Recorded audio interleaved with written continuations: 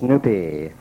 So let me read it to you once again. And Michael, is the box coming down with all of those things in it? Yeah, I think you all know this one. This is specially signed by Charles Schultz. Congratulations by Charles Schultz. An original drawing once again. This one, Snoopy is typing on top of his doghouse. He says he was tough. He was mean. They called him Macho Beagle. He carried his own felt pen. All right, here's Mike. All right. Now, this is Mike Downey, and I'd like to have Mike also introduce a couple other members of the Downey family. Here you go, Mike. Hi, this is my twin sister, Michelle.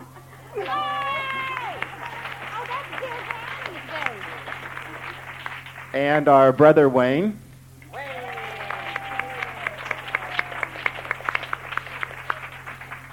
So we devised a way to do this so we can all participate. All right, what now Mike will do, he'll shake this stuff up and make sure that we get everybody in there. Oh, this is quite an act. All right, an elaborate upside down. Shake, shake, shake, shake. I hope you don't draw my name again. How long are we going to do this? It's good exercise. And now we open it. And we open it. And we open it. And is everybody ready over there? And we mix them up. Who's drawing? Wayne's drawing. Don't mess it up. My name is Cork Milner, Wayne. Okay.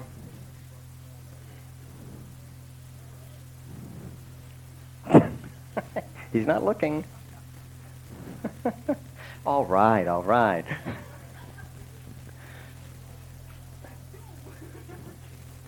You put one back in. All right. You put mine back in, didn't you? And the winner is, and I'm not positive I can read the last name, so we'll have to take no, I guess we can do this one. It's Judy Pochny, P-O-C-H-I-N-E, I believe. Judy. Hey, Judy, baby! And the original comic strip goes to Dick. They all hate you. Thank you guys. Thank you, guys. Let's see. I want to welcome you to the humor workshop, the humor panel. And this evening, real quickly, we're going to go introduce the people that are up here, even though I think you might know everybody that's here, because we did it last year, except for one exception. Anyway, I'll start off in alphabetical order, and because they insisted on it. The writer of Fried Green Tomatoes at the Whistle Stop Cafe, and many other books, and an actress, comedian, and an alumnus of the Writers' Conference, Miss Fanny Flagg.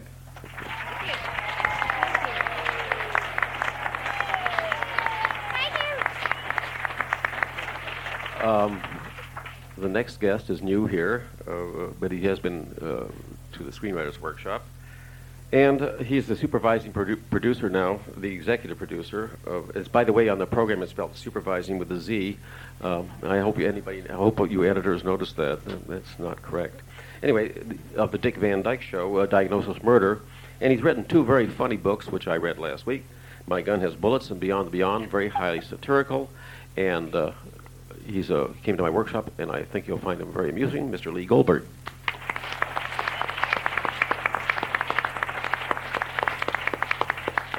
Now, Francis Weaver has so many books out there. Next conference, I'm going to see there's going to be a separate table for just the Weaver collection. I've never seen such a prolific writer in my life. And Francis also is alumnus of the Writers' Conference, and he's been here for, I think, more years than any of us. I have a feeling that something is happening behind my back or behind my front. Anyway, Francis Weaver.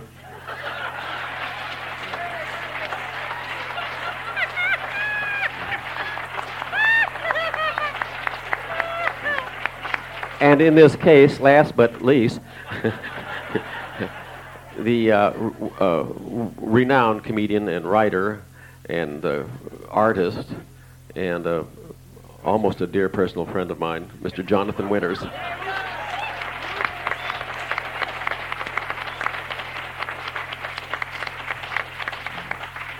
Now, real briefly, I just want to ask everybody in the panel just what they're doing these days, and I will start off with Fanny. Are you working on a new novel? Not right this second. You have to get right in, I'm Yes. afraid. Yes, I am. And I say that I have been working on this novel for so long, yes. I just spoke to literally my editor, and I said, I cannot wait to finish this book so I can take it in the yard and shoot it. So yes, that's where I've been working on this novel for 5 years, and I was thrilled to hear Mr. Styron say it took him that long. Because it doesn't mean that mine is going to be anything like his, but it's 5 years, yes. 5 years in the making. All right, and Lee, what are you up to besides I know full-time job supervising a TV show, but are you writing another novel? Well, I don't know about that. My last 2 novels have embarrassed my mother so much that Oh, I maybe forgot to I should mention stick to that. Diagnosis Murder. She says, I love you dearly, but your books are pornography. Why can't you write sweet stuff like Diagnosis Murder? Right now, Diagnosis Murder is taking up most of my time, but I do have a 3rd book I'm working on that's not the least bit funny or embarrassing. I failed to mention No that, sex in it at all. I failed to mention that Lee Goldberg, no sex? Oh, dear. Is the son of Jan Curran, who's been with the Writers' Company for many, many years. And Frances, are you, I'm sure you must be working on the 19th book or something like that. What are you doing, dear? I'm trying to redo an old one, and that's even worse. But I'm working on I've decided that since fiction and nonfiction are coming together some way, I'm going to write a travel book about old people in a bus.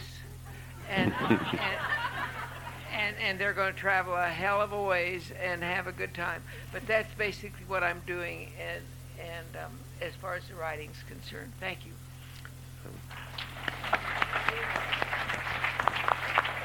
And Mr. Winters, can you give a brief description of what you do from day to day? Well, I'm visiting a lot of war surplus stores.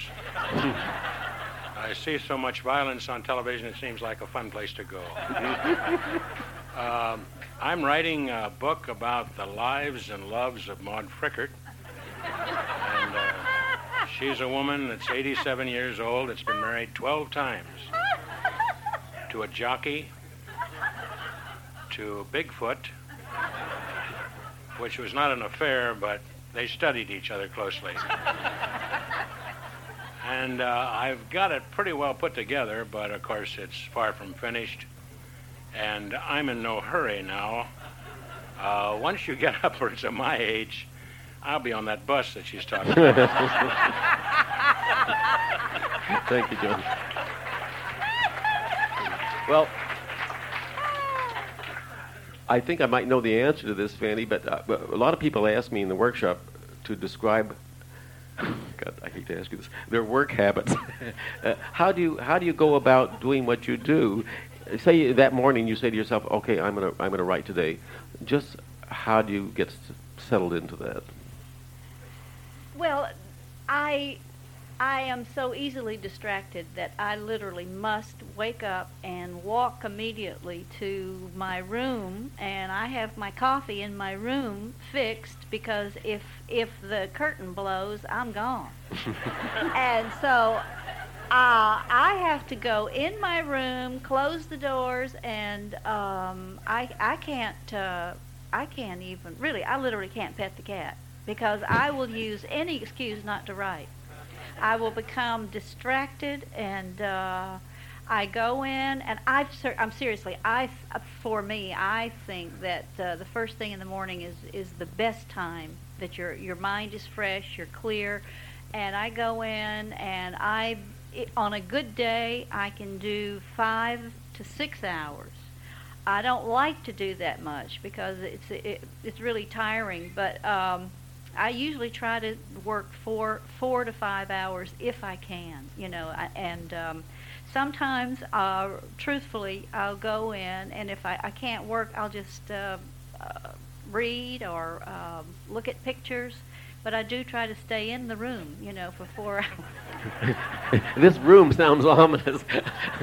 The room. And I have a telephone in there, but the ringer was removed, so I don't know who's calling.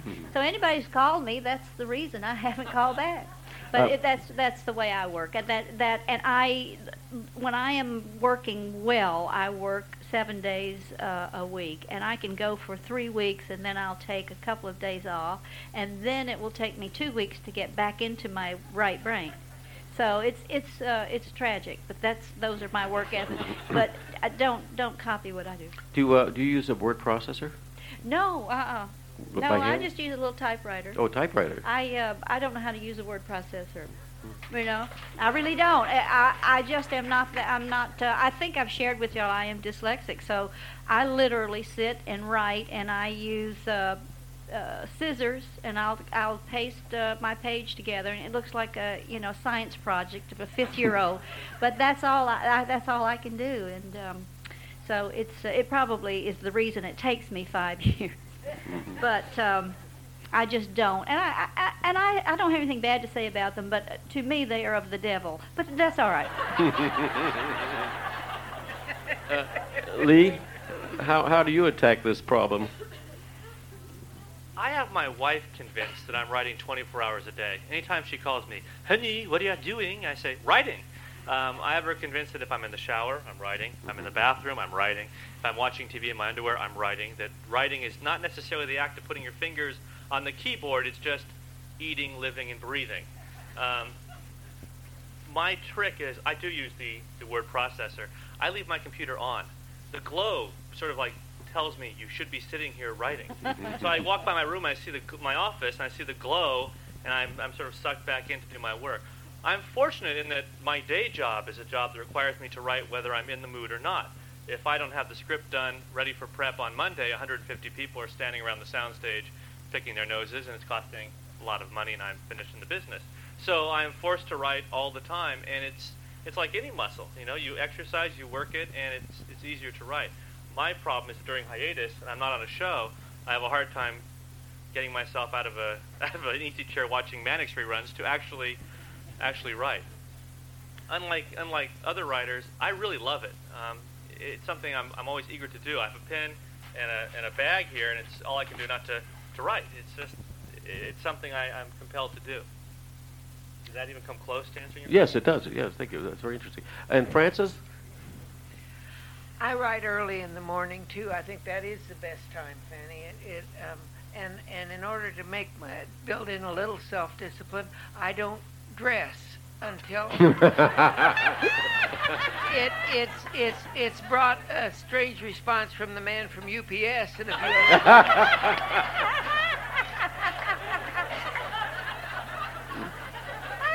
Because I show up in some pretty funny knot outfits. But I write early in the morning and without giving any thought to what's going to happen with the rest of the day until I've finished what there is. When spirit moves, there are things that you can't not write, and you've just got to go in and do it. And it seems to me best to just it works for me to just go ahead and go do it, and then I feel better and I can go about the rest of the day some way. Are you all right? Yes. Thank you. Mr. Winters, do you have any work habits to speak of that you can share with us? I was interested in hearing, because I've heard this before, and most writers do write in the morning. I don't. I write at noon because I've been up all night. That's because of a medical problem. I don't enjoy going to the bathroom that many times, but I don't have any alternative. The cat has made his mistakes, and I've made mine. So at any rate, about noon is when I'm pretty much together. it's late, and my wife has gone off somewhere. She doesn't work, and so it doesn't, we've been married a long time, so I don't check on her that much anymore. And she checks on me. It's interesting. Where have you been? Do you know what time it is? Yes, I have a Swiss watch. Do you have a badge and a gun? Then I really get naughty and say, O.J. used a knife. No. I would use a pillow so the children would recognize you. She knew this some 49 years ago. Married a strange man. All of her friends, mostly women, always say, how do you put up with him? 2 in my 49 years have said, how do you put up with her? Both were not prostitutes. Any rate, I don't write with any kind of machine. I have to write by hand. I am out when it comes to machines, and I envy people that can sit down and use those rascals. I write everything by hand, and then I have a nice-looking lady who is in her late 40s, which seems fair for my wife, who's in her late whatever, and she then transcribes for me what I've written and says, I can't make out some of this. Well, when you're up all night, it's a miracle that you can read any of it. But that's my report. I might add that I've read Jonathan's handwritten things, and he has one of the more beautiful hands I've ever seen in my life. It's really very. Thank you so much. Thank you. Yeah. Well, I don't mean to compliment you that much, but come by later on. I'll show you even more things. That's how I met you in the first place. Let me ask I'm going to put this out to the panel too. How has here we are in the 90s, and except for maybe a certain member of the panel, all of us have dealt with different aspects of writing. But now we're into this political correct era. And has that affected your writing? Has it affected your humor, or are you aware of it, or you just ignore it completely, Fanny? It scares the hell out of me, because no matter what you write, you're going to offend someone, and I am terrified to offend someone, and it bothers me, and it makes me self-conscious about what I'm writing, which I guess we have to be, Mm-hmm. But I think that's turning around. I really do. I'm not sure, but I think we're getting our sense of humor back. I think there was a period there where we really couldn't, that everything we said was taken seriously or examined politically. And I think, when you're writing a book, you're just writing a book. You're not, it's very difficult when people read in what they want to read, and assign their hang-ups or their anger or their problems on your book. And it's very scary. And it almost makes you, sort of not want to write.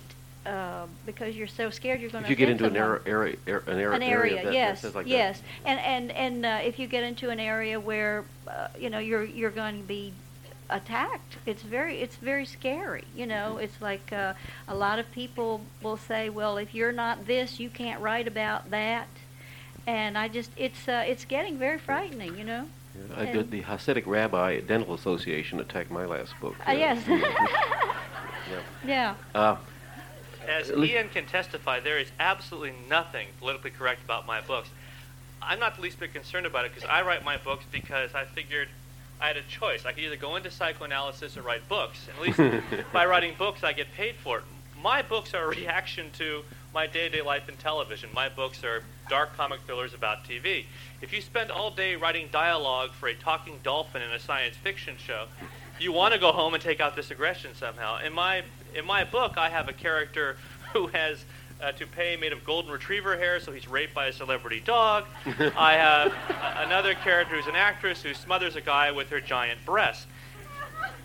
Not very politically correct. My second book, Beyond the Beyond, I wrote while I was doing a show called Sequest. And while Sequest isn't Star Trek, believe it or not, it does have a legion of die-hard fans who call themselves, Captain Schmidt of the United Earth Oceans, and would send me vicious email criticizing me for things I did on the show and for not consulting them first. And getting the serial number wrong on some shuttlecraft. So my book is all about these lunatic science fiction fans. When it came out, they were enraged. So political correct doesn't make a difference to me. As long as somebody is foolish enough to publish my books, I'll just keep writing. I write more to amuse myself and to keep myself sane and not beat my dogs and my wife than to make a buck. And writing for St. Martin's, you don't make a buck. Francis? Well, I don't worry too much about this politically correct stuff because what I write is mostly about old people, and if I offend them, by morning they've forgotten.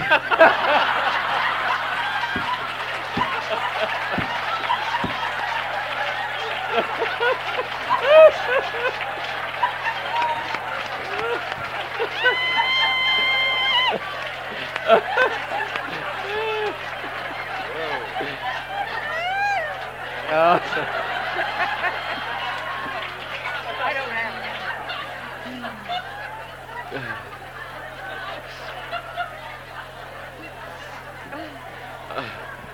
So, Francis, apart from that, so have you ever had any reaction to things from people that have sent in any reactions to things that they've taken? You don't understand, Ian. My readers are tired.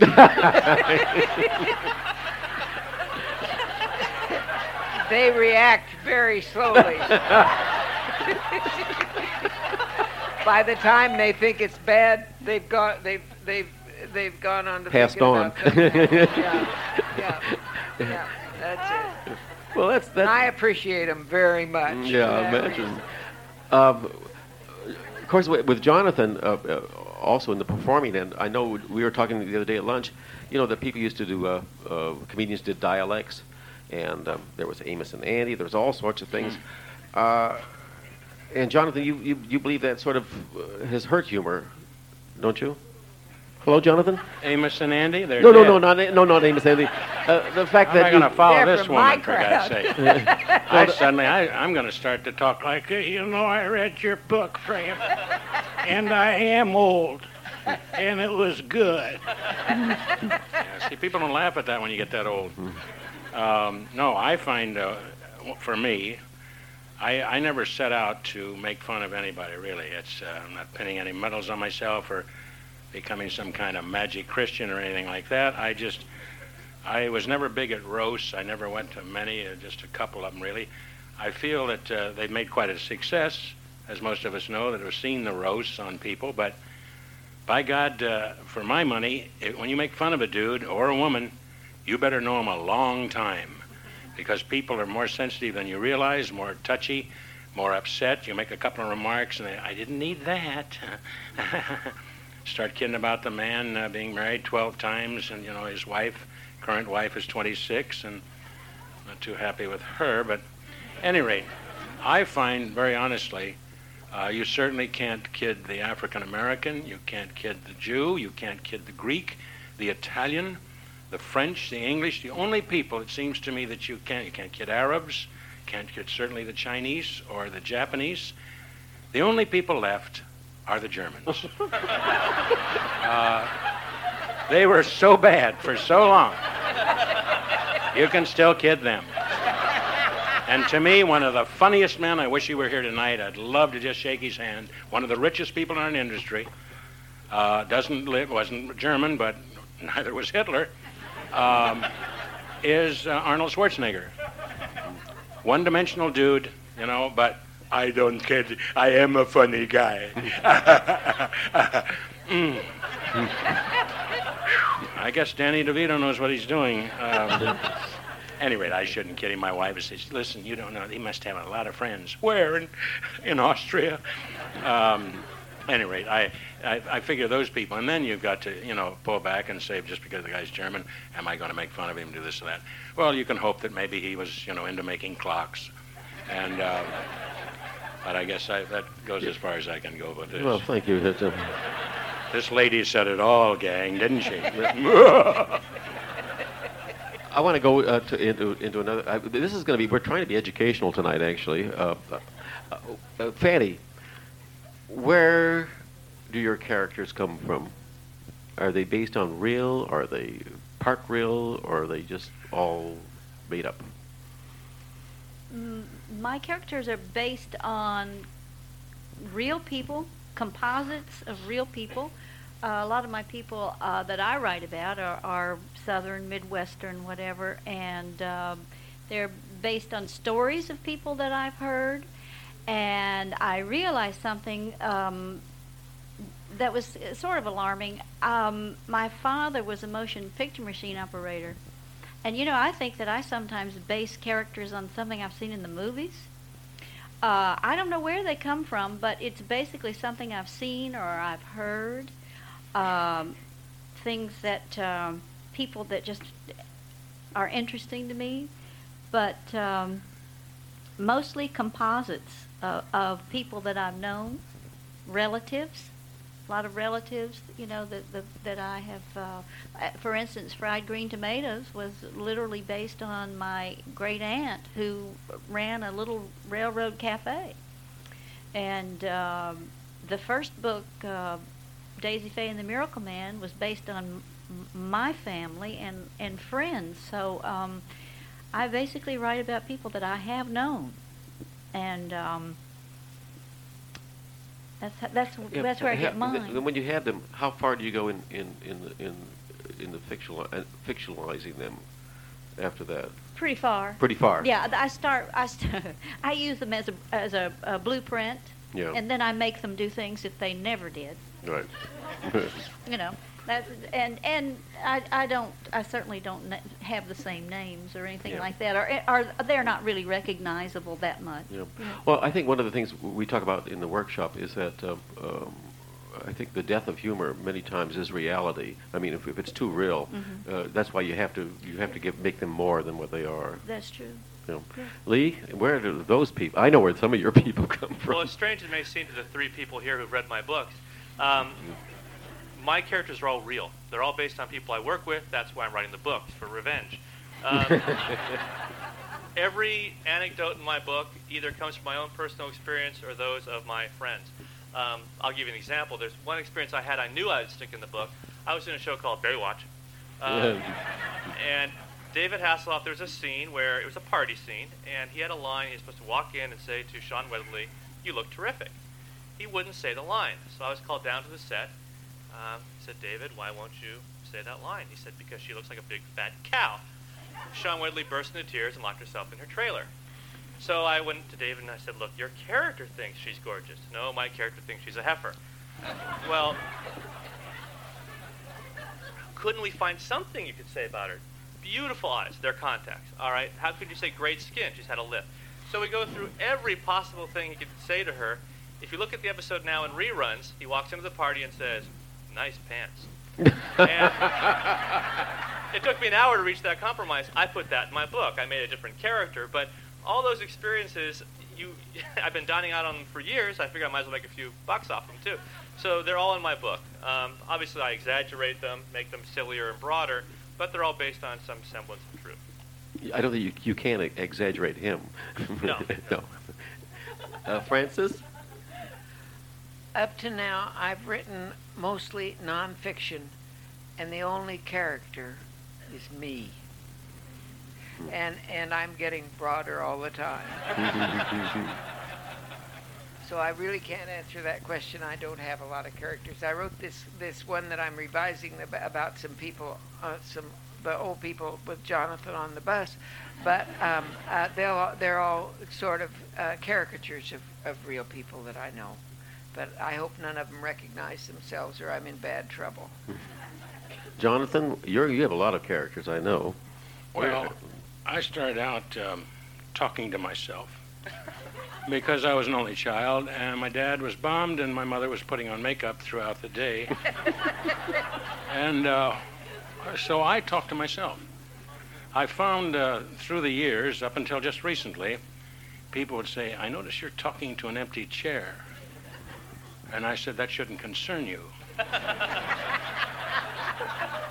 I'm having a good time. And he isn't." And then the woman turned to her friend and said, "I love this line. Someplace in the book it's got to go in.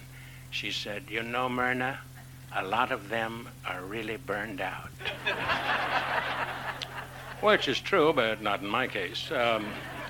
Any rate, I have gotten a lot of my characters from, like Fanny, from my relatives, people that I grew up with. Maud Frickert was. Maud Frickert was taken from an old, well, I say old, she was old. She was always old. I had an Aunt Dolly who had snow white hair, sat up in bed, drank vodka, made fudge, and had a pistol and fired at the birds if they came. She was a hip old lady and a damn good shot. I said, "Did you ever shoot an Indian?" And she said, "I liked them." So we got right into the white people, and she'd shot a lot of white people. But my characters, I think every good writer, every good artist, that you hope that wherever you travel, and most of us in our field get a chance, an opportunity, certainly actors do, and writers too, get an opportunity to travel, especially if the book sells. Otherwise, you just go to Solvang for a treatment. But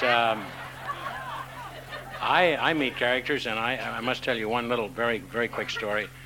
This is a true story. I'm starting to tell the truth, by the way, more, because I'm close to death. And I want him to know that toward the end I told the truth. At any rate, I was in, we were in, I should never, we, my wife and I were in London. And I had an English friend there that is now no longer with us, but he had the same kind of warped sense of humor I have. And I asked him if I could get a military costume and possibly something like a French Legionnaire, and could I wear that? And so I wore it. We were staying at the time at the Dorchester in London, and I was doing all right. I came down the lift and out of the elevator and onto the main floor there, and a gentleman approached me right away. He had not known me, but he said in perfect English, "We do not tolerate terrorists." So I had to go right upstairs and change. And my wife is always apologizing for it. "John, please don't do this. We're here to 10 days to have some fun. My God, man, don't go to prison over a costume." So I decided I wouldn't wear the costume. I returned it to my friend. And I went down and sat in a high back chair in the lobby of the Dorchester. And a woman came up to me and her husband. They were elderly people. I was close to elderly, just 10 years their junior. And they didn't recognize me. They were from Indiana, Terre Haute, Indiana. And she said, "Excuse me, I'm Mrs. Allen Kendler, and this is my husband, Howard." And I said, "How do you do?" I knew I was home free. So, could you tell us anything about where the Thames is and the Tower Bridge? And I said, "Yes, I'm familiar with that. I come here on vacation, on R&R, as it were." He said to me, "May I ask, on vacation, where are you from? You sound like you're French." "Well, actually, I'm Algerian, but I fought under the French flag, and I'm a legionnaire. Since I couldn't wear the costume, I thought, go with my suit." So then she said, "Oh, what's been happening to you, sir?" "I've been killing people. I killed over 412, and now it's time to relax." They were both, I know, Protestant, but they crossed themselves and got into the cab and were gone. Thank you, Jonathan.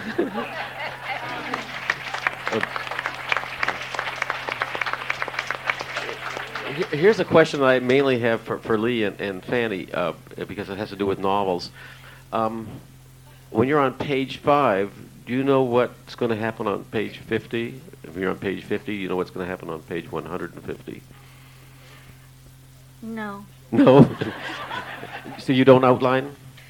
No, I don't. No. I write scene by scene, and I write sometimes scenes at the end of the book, and then in the middle, and I just put them all together and try to get them to follow. So I don't do an outline. I have a vague idea where I want to go, but I just have no idea. I am always amazed where sometimes it's like this particular book was supposed to be about a Southern governor, and there's no Southern governor in it. So I really don't know. I'm one of those people that I really don't have an idea what is going to happen, and I think that's what keeps me interested, because I never know what's going to come out. It's fascinating. It fascinates me because The characters lead you. it fascinates me, and it fascinates me that all of a sudden I'll be writing, and a character that I just wanted to sit on a sofa will all of a sudden start to talk, and it seems to me that they want to be in the book and they want to talk. It was like, I can only give you, for instance, in Fried Green Tomatoes, there was a character that I just said, well, I wanted this lady to come in and sit down and just not say a word to this older lady, Mrs. Threadgood, and it was Evelyn Couch.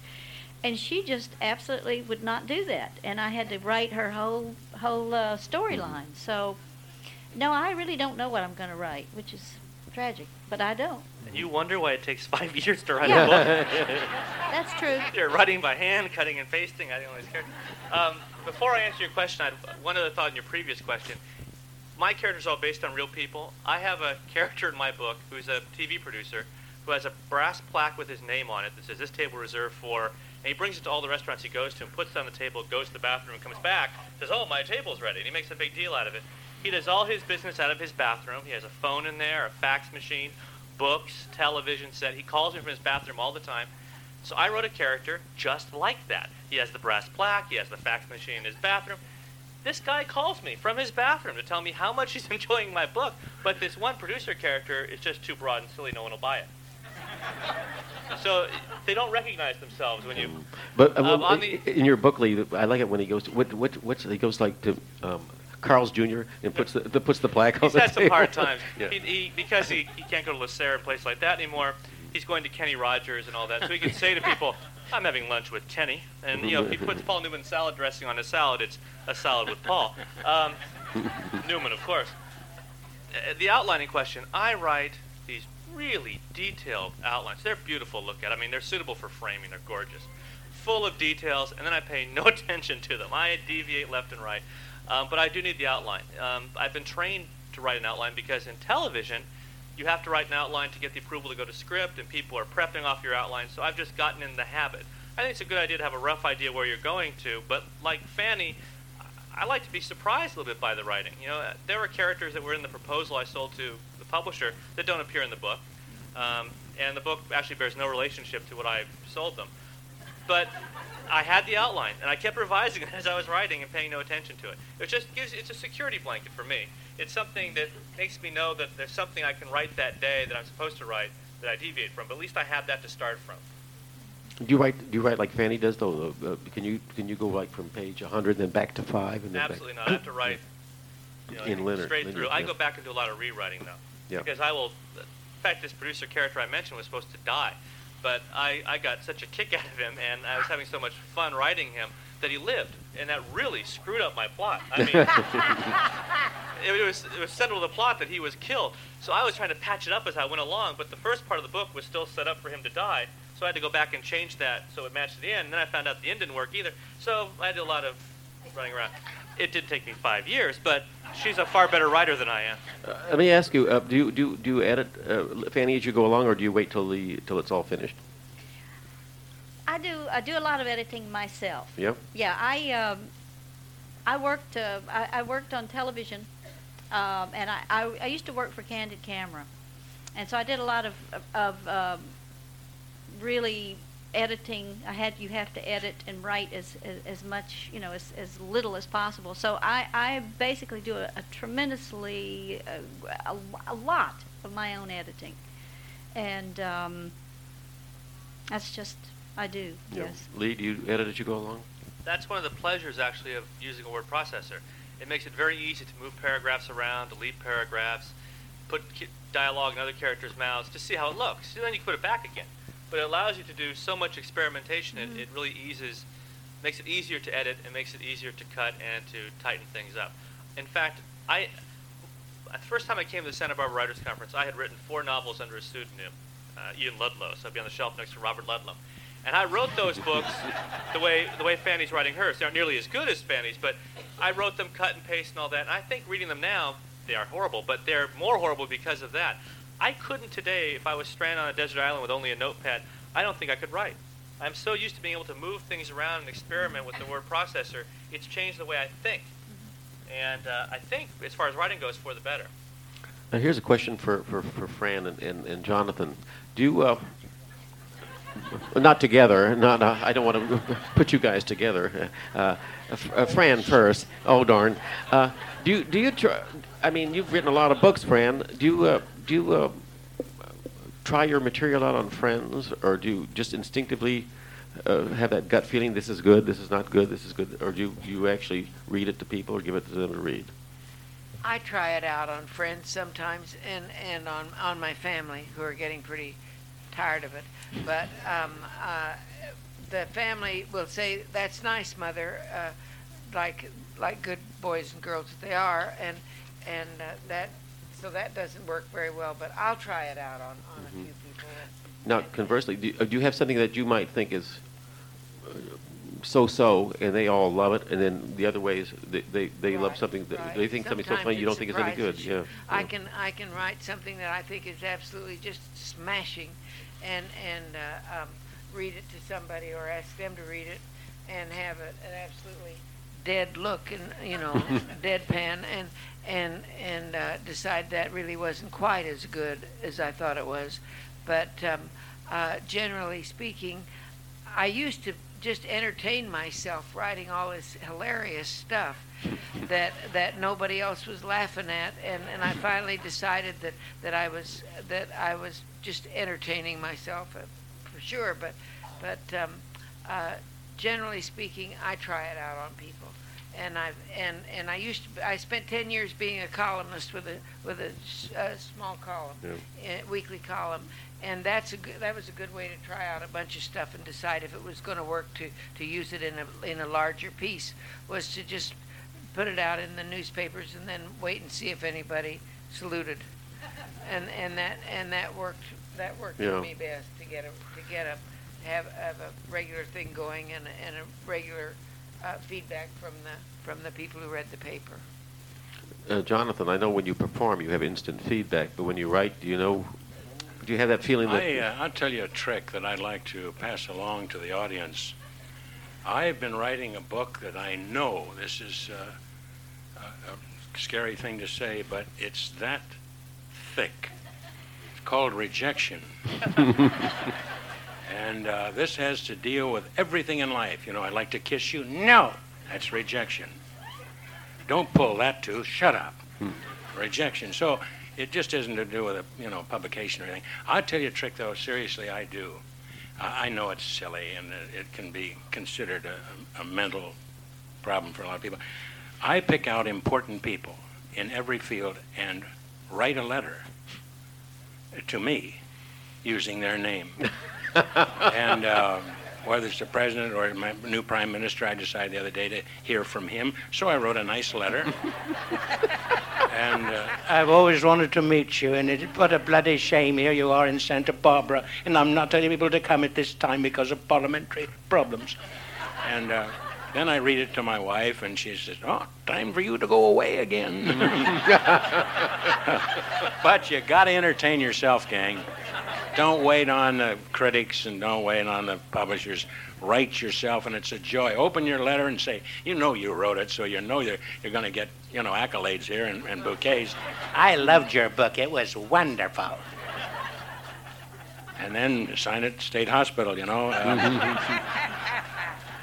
I want to, before I ask the next couple of questions, I just want you to know that if any of you in the audience have a question, there's a microphone in the center aisle, and at an appropriate time, we'll turn it on, and you can come up and ask the panel a question. We have only a couple more to go, and think of the questions you might want to ask anybody, and come up to that microphone and do so. And this is a question that I was talking to Fran the other day, and she thought this might be a good question to ask the panel. And it's an odd question too. Are you glad that you're funny? Well, thanks a lot. Yeah, that's okay. Does it make you happy to be funny, Fanny? Funny Fanny? Oh, thank you. Yes, I am, and thank you for the compliment. But the truth of the matter is, I didn't start out to be. I was very serious. I thought that I had great serious things in me, and I would sit down to try to write something serious. And comedy, you have to have great affection for the world, and you have to have great affection for people. And the part of writing comedy is sharing the human experience, and everybody can say, "Oh yes, I've been there, I've done that." And it's my way, and I think people like Jonathan and Lee and Fran of saying, "We're with you. Isn't life hilarious? There's nothing we can do about it. It's tragic, but isn't it funny as well?" And yes, I am just thrilled to death. I used to. Let me say this. Just take this conference for instance. I heard somebody say something, and I thought it was kind of apropos. They were talking about speakers that were going to be here this week, and I overheard somebody saying, "Oh yes, well we're definitely going to hear Bill Steyer and blah blah blah." And that he's just a humorist. We can miss that. And I think that's the way people think about humor. They dismiss it as though it's not that important or it's not that hard. And it really is. It's really hard to write humor. And people out there that are trying to write it know how hard it is. And it's serious business to try to write humor. But the rewards of making people forget and have a laugh about their problems, if it is 5 minutes, you've really done a service to mankind. And I know that I've been through which we all have bad periods in my life. And if I pick up a book and somebody makes me laugh, that's a terrific gift, you know. And so, as much as I would love to be a serious, revered kind of thing, I'm just glad I'm not, and I realize it keeps my life so much happier, because in terrible situations, invariably I will turn around and see the humor in it, and that's all we can do. And I think humor is put there to keep us from losing our minds. Because if you really thought about the reality of life, we come in, we don't know where the hell we came from, what we are, where we're going, and how long we have. That's scary. And so if you really faced reality, people say face reality, well, that would just scare you to death. So we have to have that steam kettle of the humor, or else we'd really be in terrible trouble. And now, of course, we're finding out how literally healthy it is to laugh. It's not a joke anymore. It's really healthy. It keeps people from having strokes and keeps them alive. So that's a long answer. But yes, I am very happy that I do humor, yes. Lee? I don't know if I'm funny, but I do know that the only reason I've survived in my chosen career of television is because I have a sense of humor. Otherwise, I'd go insane. I can tell you the moment that I started my first book. I was stuck in Canada doing a low-budget action-adventure series for syndication with a no-talent star who was a ninja star, actually, and couldn't walk across the street convincingly. If you gave him a dialogue, yeah, I'll check on that. It was too much for him to master. He needed it on cue cards. And I'm stuck up there on a miserable week. It was raining and cold, and I was going to a hotel every night. I was one of 2 Americans on the show. It was me and this actor. And the crew hated this guy, and it was around Christmas time, and he got him a gift. He got a card that said, donations been made in your name to the American Cancer Society from this guy. And he came to me and said, "These goddamn Canadians, they're so cold and cruel. Not one of them has thanked me for my generous gift." And I said, "Look around you. We are in Vancouver, British Columbia. You and I are the only Americans on the show. Don't you think it would have been smart to make it to the Canadian Cancer Society?" And he looks me right in the eye with all the conviction he can muster and says, "Listen, cancer is cancer." And it was either shoot myself in the head having to work with this guy the rest of the season, or go back to my hotel room and write a book. And so for me, being able to laugh about this instead of obsess about it and angst about it has allowed me to survive in this business and not become a substance abuser, not be cruel to my wife. I've seen so many of my colleagues self-destruct because this business eats them alive. They take it so seriously.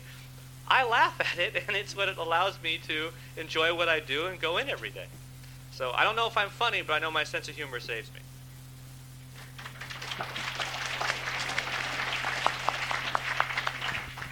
Francis?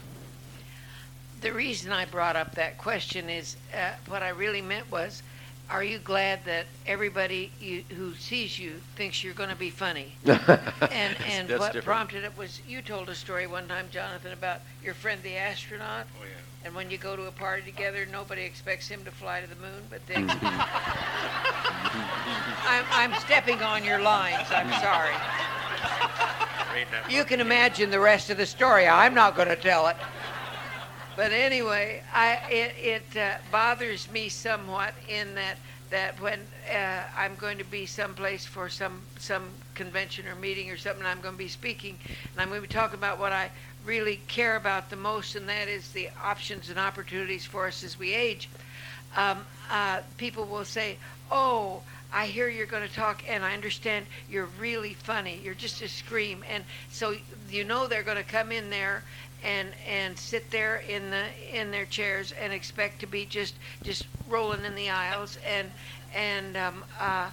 I want them to listen to something else. So it's just I don't like the label of being just funny.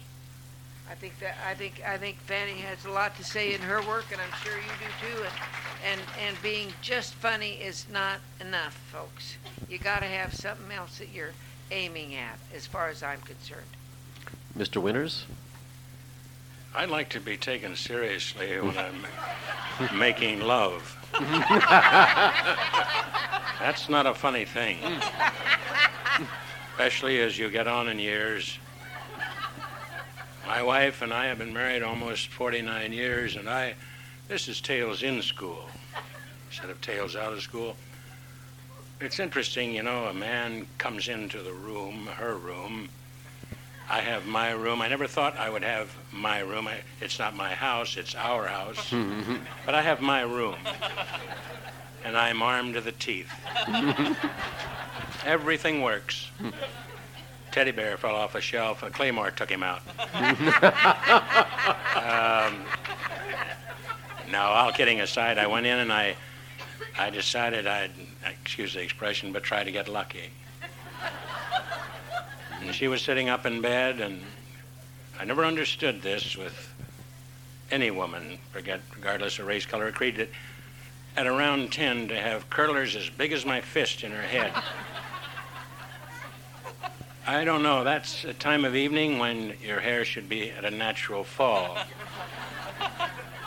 But she has told me a number of times, I have a long day tomorrow, and I want to look pretty tomorrow. How about tonight? So I would start to kiss her a little bit in the ear here, tiny, nothing evil, naughty, a little tongue in the ear. We've all been through this, and 18, 26, 34, and then suddenly, what are we doing? So I was doing little fun things, and she's got the selector doing this. And she turned to me, what are you doing? And the last thing I heard her say was, don't you have a ball game to watch? Well, I tell you seriously, there are a few lines that we in comedy hear, whether you be a comedy writer or not. One is a terrible thing, really. I don't know what the person means exactly by this, but I've heard this most of my career. Say something funny.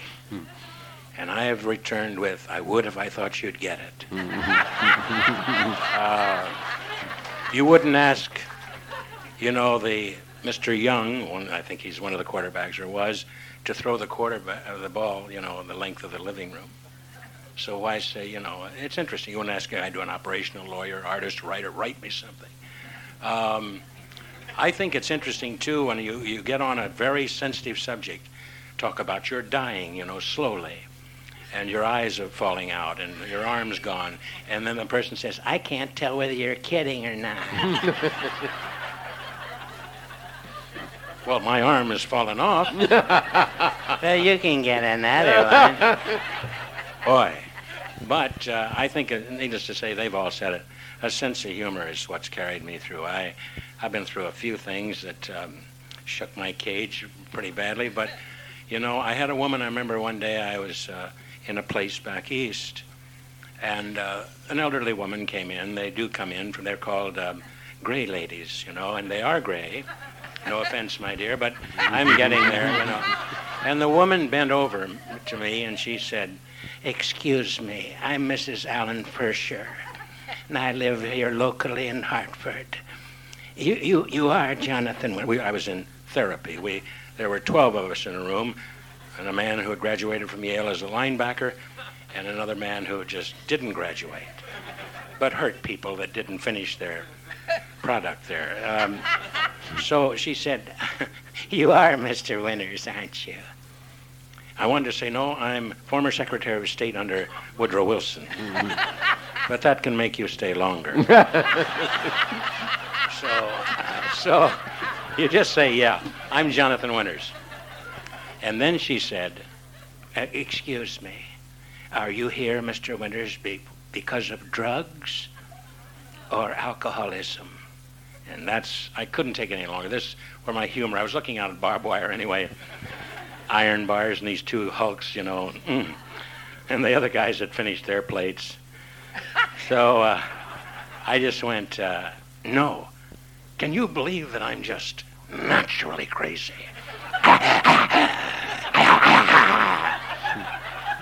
She didn't come back the next week. They kept her in downtown Hartford. Of course, humor can be a curse, but it finally got me out of there. So here I am, ready to read Francis's book. Thank you, Jonathan. Thank you, sir. Thank you, sir. Thank you, sir. And this will be one last question, and anybody wants to ask the questions, would you have to come to the microphone now, and also you have to put it on before you talk into it. Jonathan, everybody in the panel, anybody can answer this. Can you teach somebody to be funny? Can you teach somebody to be funny? Yeah. I've always said this. I think that if I were to attempt that, which would be a grave mistake, not out of jealousy or envy, but just it's a terrible mistake for another guy trying to make somebody else funny. I do believe this. I think you can write funny lines. I know that. I can give you funny things to do. I can give you funny looks. I can give you the costume, the shtick, the little funny cane or whatever you need, glasses that may look a little bizarre or whatever. I can do everything, but I can't make you think funny. And that's the big one. Francis? You really can't. I don't think you can make anybody think funny, and generally it can just drive you crazy when somebody thinks they are funny and keep saying things to you that leave you just kind of standing there thinking, "Am I supposed to laugh now?"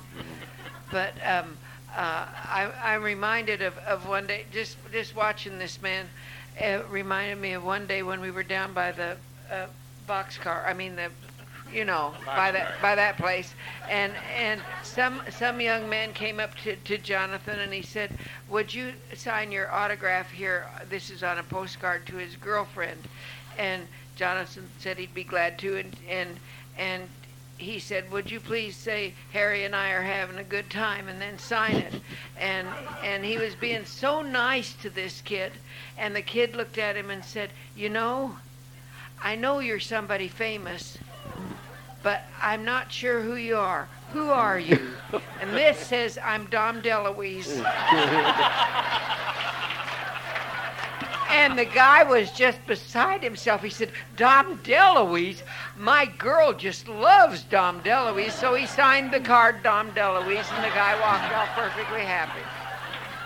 That was a big day, Lee, can you teach somebody to be funny? I don't think so. I think a sense of humor is something instinctive that you're born with. I don't think it's something that can be refined or taught.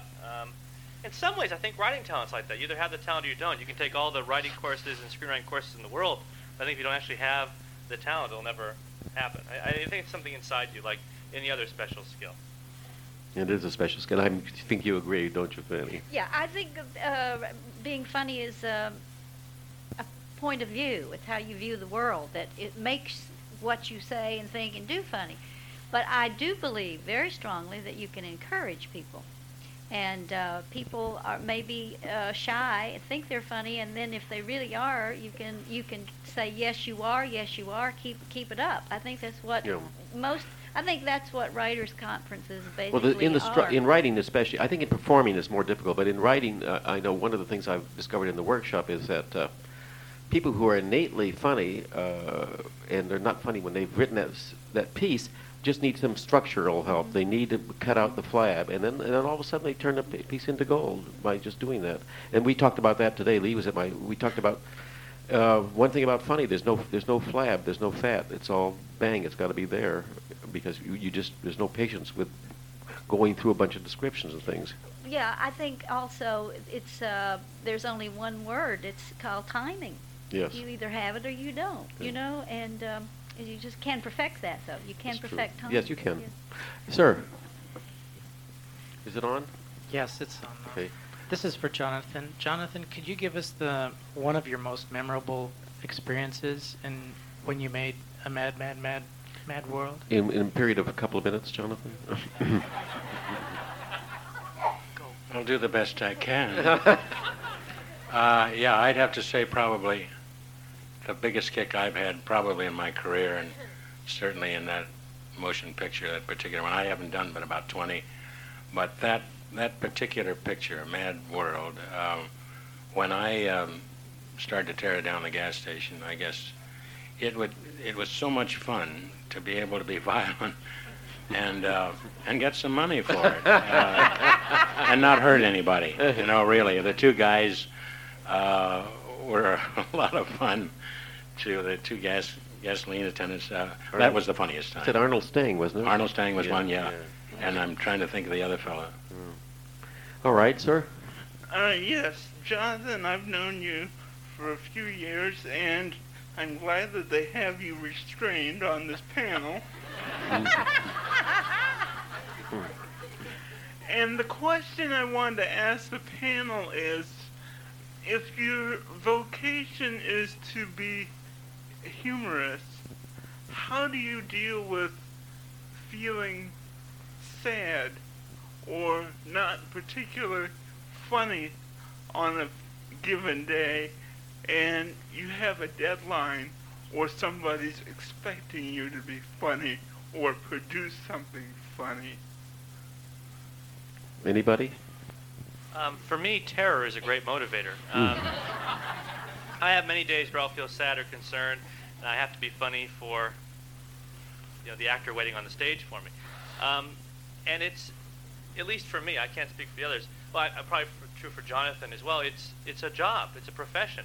He has a date where he has to perform in front of 700 people. He's going to be funny whether he feels funny or not. I have to get a funny script out on the stage by 3 o'clock or get the revisions out. I will. And in a way, I find it reassuring that I can put my sadness aside and take pleasure in being funny or writing something funny, and I don't feel so sad anymore. It gets back to being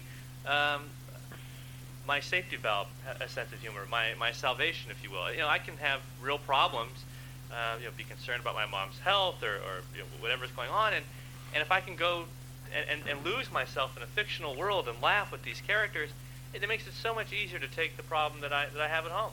So I don't have a problem with it, I guess, because I'm forced to do it. I imagine it's harder for you since you don't have a gun to your head to have to be funny. You just avoid that day. I had one of the most tragic days of my life where I got one of my funnier lines. My mother died, and I was at my father's house that night, and the funeral home called about 8 o'clock to tell me she had died in the hospital. And they said, well, Mr. Bernard said, yes. He says, well, we have your father here. I said, well, that's kind of unfortunate. It's because my mother who died. and the woman there just absolutely fell over. But it was a bit of humor at that terrible time. And but the woman there, there's not much humor in a funeral home, I can tell you, especially a Jewish one. Yes, sir. It's not just a question of humor. Yeah. My daughter was being born. I was in a hospital room with my wife and daughter, and I had a script due, and I had people calling me for the script, so I had to sit there in the room, the biggest day of my life, and still write this stupid dialogue for a talking dolphin. You do what you have to do to pay the bills, I guess. Sir. I apologize to anyone in the audience that doesn't understand the basis of my question. Jonathan, I have asked you this question literally thousands of times, and this is the first time you've had the opportunity to be where you could hear it.